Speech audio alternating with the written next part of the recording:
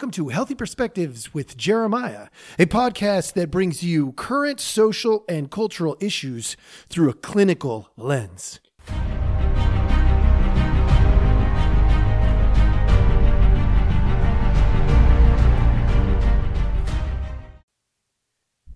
Hello. Welcome back. Thank you so much for joining us. As always, we appreciate your time, and we're going to get right after it. Today, I want to address something that recently came up. Obviously, here at Healthy Perspectives, we love addressing the hard topics because it's not very often that the clinicians that I know are actually willing to jump in and deal with these very difficult topics. And so today, I want to take a look. There was a comment that came up. It was probably about a week ago at the time of this recording, maybe a few days, maybe 5 days or 6 days ago, something like that, where on Fox News, they had put up on the little prompter on the screen for everybody to see "Wannabe dictator." And I got to thinking, because since then, there has also been this civil unrest in Russia, where there is actually a living dictator. And so I got to thinking, you know what? We haven't really addressed dictatorship or the idea of leadership through the lens of different ways in which people want to be leaders. And I was like, yeah, know what? I got to get after that. I got to hit that topic because it's an important topic. So today, that's what we're going to do. We are going to address, first of all, we're going to address what is a dictator, right? I mean, if Biden is a wannabe dictator, then what is a dictator? And then we're gonna move into a little bit of Kohlberg, which is where my clinical lens comes into play. Kohlberg helps us create framework around stages of morality. And leadership is often one of those realms where morality can't be ignored. And so we're gonna hit that a little bit as well. So hang on, we're gonna go for a quick ride here, but it's gonna be a roller coaster. It's gonna be a good ride. All right. So let's start with a dictator. What is a dictator? A ruler, somebody who through total power gains control of a country. Like the idea that they are a sole, person at the top. It also sometimes gets called autocracy. I believe that's how we say it. Autocratic, an autocratic society. It's like one person up at the top making ultimately all of the decisions. At least all of the decisions fall on them. Well, in truth, every country has somebody representing the whole. Even in, say, like a democratic society, we have a president that represents us as a whole. Now, the difference between the president and, say, like a dictator or somebody who's ruling an autocratic society would be, we can impeach, we can vote out, we can vote in. There's a lot of options there. Whereas a dictator can just say, no, I have total control, and I'm just going to change all the voting rights so that we, the people, don't have any power. And that becomes then a dictatorship. So wannabe dictator, that means they are focused on control, they are focused on power, and they are willing to use force. So let's put this into perspective. Do we have a dictator? I mean, it could be argued that in many situations, our presidents have acted and our presidents as a whole have acted in ways that are more dictatorial. When we look at executive actions being taken, there's a massive number of executive actions being taken that we don't get to vote on. That's really a dictator-like behavior. Now, am I saying that's right or wrong? I mean, there's times where we want those executive powers in place to act fast because that's important. We need to be able to respond quickly to certain kinds of events. But it has absolutely been manipulated by most of the presidents that I have lived through. So it's pretty easy to make an argument that, a president of the United States at times is a wannabe dictator. In this particular situation with President Biden, it could be also argued. Now, some people will debate this or say, no, this isn't the case, but it's definitely a perception among many people that this particular administration is making huge strides at influencing the Department of Justice, the FBI, and such. That is a really big dictatorial move in our country. Why would I say that? Because the way that our dynamics work, that kind of mobility in terms of military and police force is really important. And it came on the heels of a defunding of the police at the local level. So it could be pretty easily argued that it's an overexertion of federal power. Now, if you followed me for any length of time, you know that I am not a political podcast. I am a clinical podcast. So in light of all of this, I wanted to turn the focus into a clinical discussion. And the way to do that is really not that difficult. All right. The easiest thing for me to do is to point to Kohlberg's, his 6 stages of moral development. Now, when I first learned these, which was a long time ago, there were 4 stages of what we called moral development. You had the early stage of power.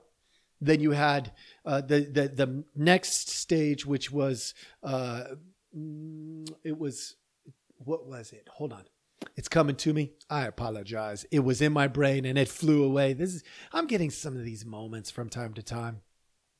Deal making. It was deal making and then mutuality, right?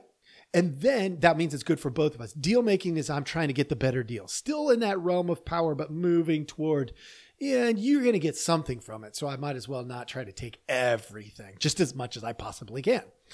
And then mutuality, which is we both win. It's like if I like Kit Kats and you like Snickers, and I'm like, you got a Kit Kat and I got a Snickers. You want to trade? I mean, that's a good deal for both of us. All right. So, and then the fourth was systems. Okay, systems was where we saw the whole system and we looked at it that way as to what's best for the whole thing. Now, it has progressed. We now look at it. It's been detailed out more. It's been vetted. People have, picked it apart and tested it and researched it and all this stuff. Now what we have are 6 stages. The first one is obviously in that power phase. It's avoidant of punishment. It's an understanding of structure and that some have more than others. And what I want to do is, first and foremost, make sure that I'm not getting the raw end of the deal, punished. Then it's self-interest, still in that same pre-conventional stage, right? These typically happen between the ages of 3 and 7, and they are power-oriented. It's understanding my limits as an infant. Now, why does that matter? Because in leadership, the way that this plays out, as immature leaders, we use punishment and self-interest as a means of gaining power. All right, then we get to the good boy attitude and the law and order morality. It's conventional. Now, in this particular stage, we're looking at that mutual experience, right? It's that we're making deals, we're mutually moving into a new realm. It's not all about me anymore. It's not all about me avoiding punishment or getting what I want. It's about how could I serve others and how do we start to function as more than one of us? It's less self-centric and more we-centric. Now that's good. That's very good. We need that stage. That typically happens between age of 8 and 13. But what we're really striving for is post-conventional adulthood. And that's social contract and principles. Now, this is where it gets tricky, because I took a big leap into Kohlberg's theory from where I started, which was a dictator or a wannabe dictator and our country and where we are. And I went, how am I going to bridge that gap? Well, let's take a look. There was recently an issue in Russia, and we had one of the senior military folks decide, you know what, I've had enough. And there was a little bit of a rebellion.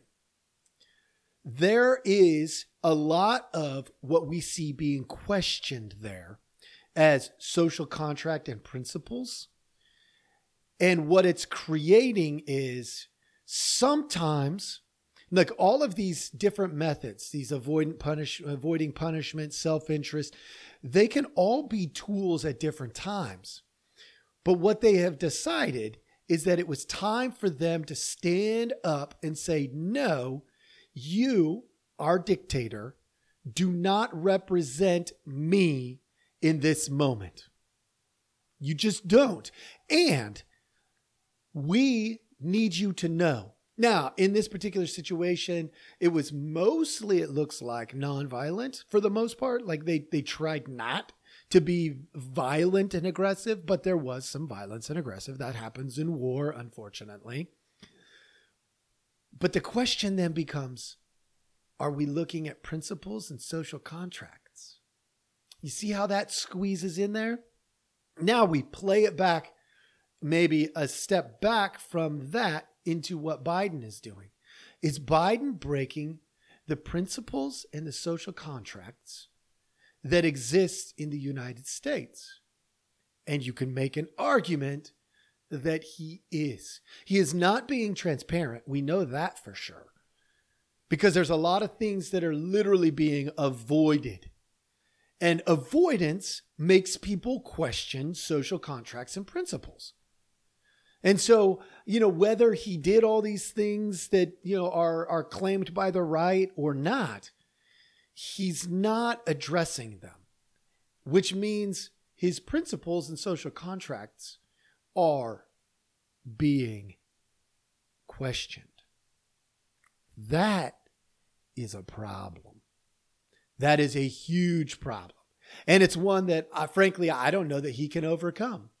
Matter of fact, I'm going to venture my guess right now. My guess is he can't overcome them. That in the United States, we as a nation are too closely bound by social contract and principles that this deflection and avoidance is going to cost him. I believe that's probably what's going to end up happening. Now, I don't know who's going to take the place. You've got, what was it? Robert Kennedy Jr., I believe. And you've got some other people, the Gavin Newsom on the Democrat side. And then on the Republican side, you got a bunch of candidates as well that are going to be running next year. But let me bring this back to you. If we know that early stages of moral development are about power, and latter stages are about systems, principles, and social contracts, which is principle focused. If we know this, the question then is, what are the principles and social contracts of the people we're looking at? If we are looking at a wannabe dictator, is that the principle and social contract that we want to sign up for in the United States? 100%, I know across the board, Democrats, Republicans, well, maybe not 100%. Some people would love that, but it is going to be a very tiny minority of the population. I mean, we're probably talking less than 2%, 3%. It's so incredibly small. Matter of fact, a lot of the people who probably would subscribe to that model are the ones that are in positions where they want somebody like Biden to be a figurehead so that they aren't punished because they're on the Biden side. And then it becomes an us and them mentality. And then what we'll end up with potentially is civil unrest. That's what's going on in Russia. Why? Because when it's about punishment or avoiding punishment, instead of about principles and social contracts, social agreements, that's where it goes. It inevitably will end up down that path. So from my clinical spot, if I'm looking at what's going on with Biden being a wannabe a dictator, I would say, yeah, I mean, I can easily dismiss some of that because with the position comes this perception of power. And that means that they inherently either feel like they have the means to punish or gain for themselves, or they inadvertently do things that avoid punishment for themselves or dole out punishment. They have self-interest groups that they subscribe to. And truth be told, I mean, truthfully, so do you and I probably. See, like I'm part of a Rotary group. I have a self-interest. Yes, it's a selfless self-interest. We are all about, volunteering and helping out in our local community and all that kind of good stuff. And, there's a lot of other things that we're about, but it's a service before self mentality. But even that is a self-interest to a degree. Now, we may be doing it for selfless reasons, but at the end of the day, we make good friends. I've made great friends through my selfless acts. And I can't imagine a scenario where I wouldn't make great friends. Depth of relationship, people I can count on. If not for that selfless act. And that is a self-interest to a degree. So look, here's the deal. I came in here because I wanted to talk to you. I wanted to talk to you about dictatorship. I wanted to talk to you about morality and where they intersect just a little bit. And that's what we have done. Now, this could cause you to see the world a little bit differently. And I want to put out to you, if you aren't thinking about power and power structures in ways that are selfless, that are principle oriented, that are based on social constructs and contracts, then there's a problem. And in the United States, that's why we have voting. That's why voting is such a critical component, because you and me, we all have one thing in common here in the U.S. We all get one vote. All of us get one vote. Now, I know there's going to be people who argue, well, that's not true. People are harvesting ballots, and people are, voting for dead people. And, there's all kinds of funky business going on, and votes aren't being counted and all of this stuff. And maybe I'm not getting into that debate today. What I'm here today to tell you is if our system is working the way that it is supposed to, and I'm going to assume for a second that it is. I know that might be naive in some ways, but that's what I'm going to do. I'm assuming for a second that our system is in place. We all get a vote. The president gets one vote. The congressmen, they get one vote. The senators, one vote. The citizens, one vote. And the beauty of that is we can establish our principles and our social contracts and then take that information to the poll, which would hopefully alleviate a situation where we have what's going on in Russia, where we have a dictator and then we have a rebellion. That's something that we should move in the other direction from. That's not what we want here. So, thank you for hanging out. Hopefully you walk away thinking a little bit differently about dictatorship. I don't know if this Kohlberg stuff is new to you, but if it is and you want to know more, send me a quick note and I'll get on here. I can go a lot greater detail on that because that's the clinical aspect to it. I appreciate your time as always. Have a great day.